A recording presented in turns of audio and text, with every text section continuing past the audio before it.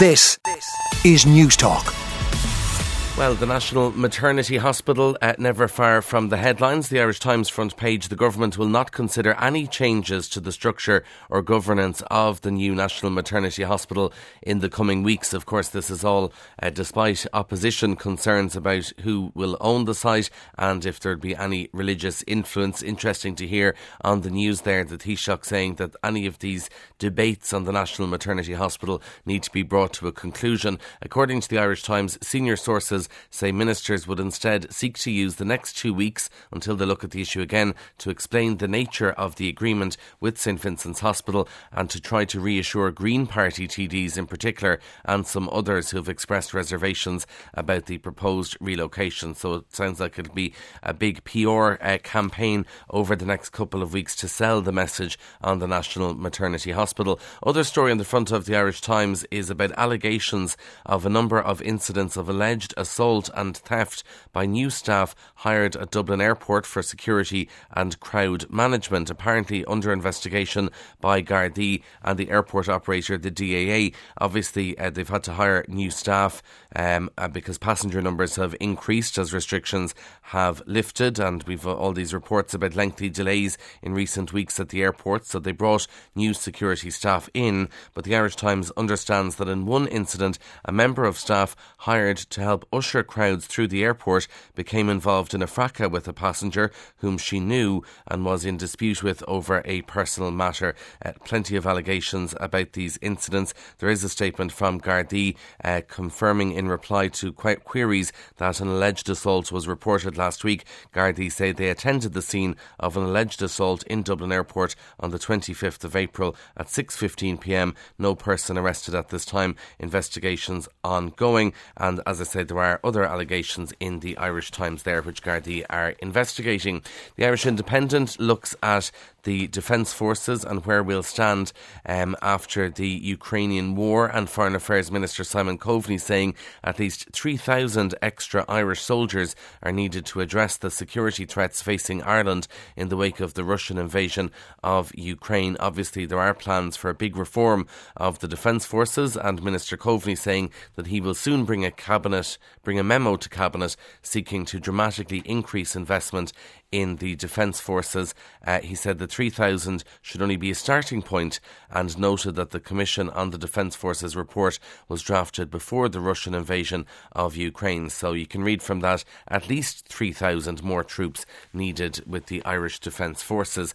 The Irish Daily Mail looks at an issue which we heard about yesterday as well, attacks on nurses, and hospital overcrowding is creating a pressure cooker environment that has led to an increase in assaults on hospital staff. Since the beginning of 2021, an average of 7 assaults a day are taking place on nurses, with many more incidents going unreported, according to the INMO. This is all being discussed at their annual conference at the moment. I found it very interesting. I was listening to Philny Hay on The Hard Shoulder here on News Talk yesterday evening, and she was saying that in paediatric units as well, parents of children in hospital for treatment becoming abusive, particularly verbally abusive. Now, as she said, it's not everyone. There are some cases of this, but I just thought, if children are witnessing this as well, while they're in hospital sick and then seeing their parents getting angry with nurses, it's not a very nice situation. The Irish Daily Star, Tom's miracle recovery. This is a really positive story.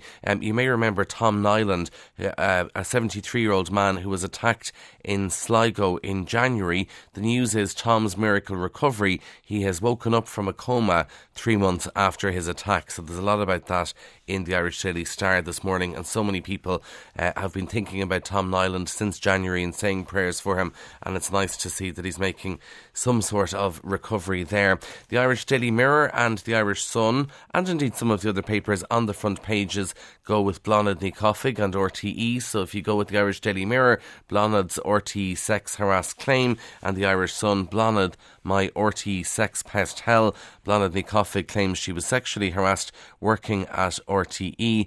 The the TV presenter has taken a Workplace Relations Commission case against the station. RTE say they absolutely deny the claim made yesterday, so that'll all be aired at the Workplace Relations Commission, and I'm sure will generate a lot more headlines over the coming weeks and months. Now, you may have heard the news yesterday that Joe McHugh, former minister, is going to step down from the Dáil. The Irish Independent tells us that Leo Varadkar is going to travel to Donegal tomorrow, and apparently going there to give Fine Gael a morale boost, because obviously this creates a bit of a headache for Fine Gael in Donegal, the fact that Joe McHugh is standing down. So Leo Varadkar is going to visit Donegal to pay tribute to his colleague and to boost morale in the local organisation.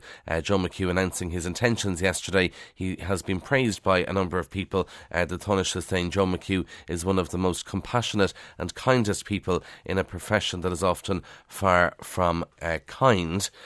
So that's the latest there on Joe McHugh and Leo Varadkar going to Donegal to try and rally the troops. The Irish Mirror tells us that if you enjoyed sitting outside last summer eating and drinking, well, it looks set to continue, because hospitality businesses are set for another bonanza summer, because the government is getting ready to scrap outdoor dining fees. You may remember this was going on at the time of various different COVID restrictions, that there were fees in place if you wanted to put tables and chairs outside.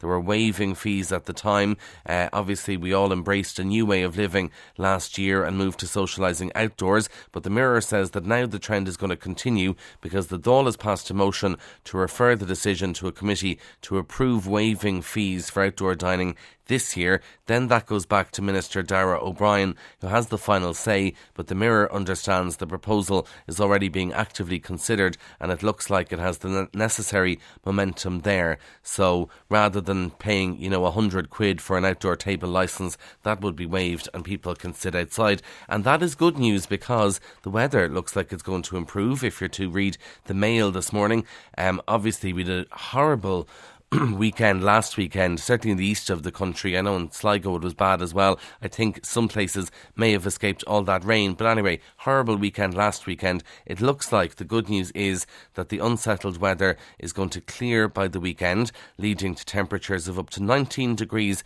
over the coming days. Now, there's a question mark over how long that good weather lasts, because Met Éireann says next week looks changeable, but generally temperatures are going to be in the mid to high teens most days from today onwards, and a lot of dry weather and some sunshine, so enjoy that this weekend. And we kind of deserve it, because we didn't get the benefit of the weather last weekend for the bank holiday. Final story for you comes from the Irish Sun this morning, and if you're a fan of Countdown, you'll obviously know Anne Robinson standing aside after, a year in the job. And obviously people say goodbye Anne, but who is going to replace her? Carol Vorderman. She's being tipped for a return to Countdown. Now, not to do the maths like she used to do on the show, this time to actually host Countdown. Carol was the show's maths whiz for 26 years, and apparently she's huge backing from Countdown fans to replace Anne Robinson. And Carol Vorderman has said thank you to all the lovely people saying lovely things about the possibility of me returning to Countdown. You're very kind, and it would be an honour. So it seems like Carol is setting herself up for that job. I did enjoy when Anne Robinson stepped down, because Anne Robinson is 77, and when she stepped down earlier this week, she said it's time for an older woman to take the reins, which I thought was very clever indeed. Anyway, those are the stories making the headlines. On 106 to 108 FM and newstalk.com. This is Newstalk.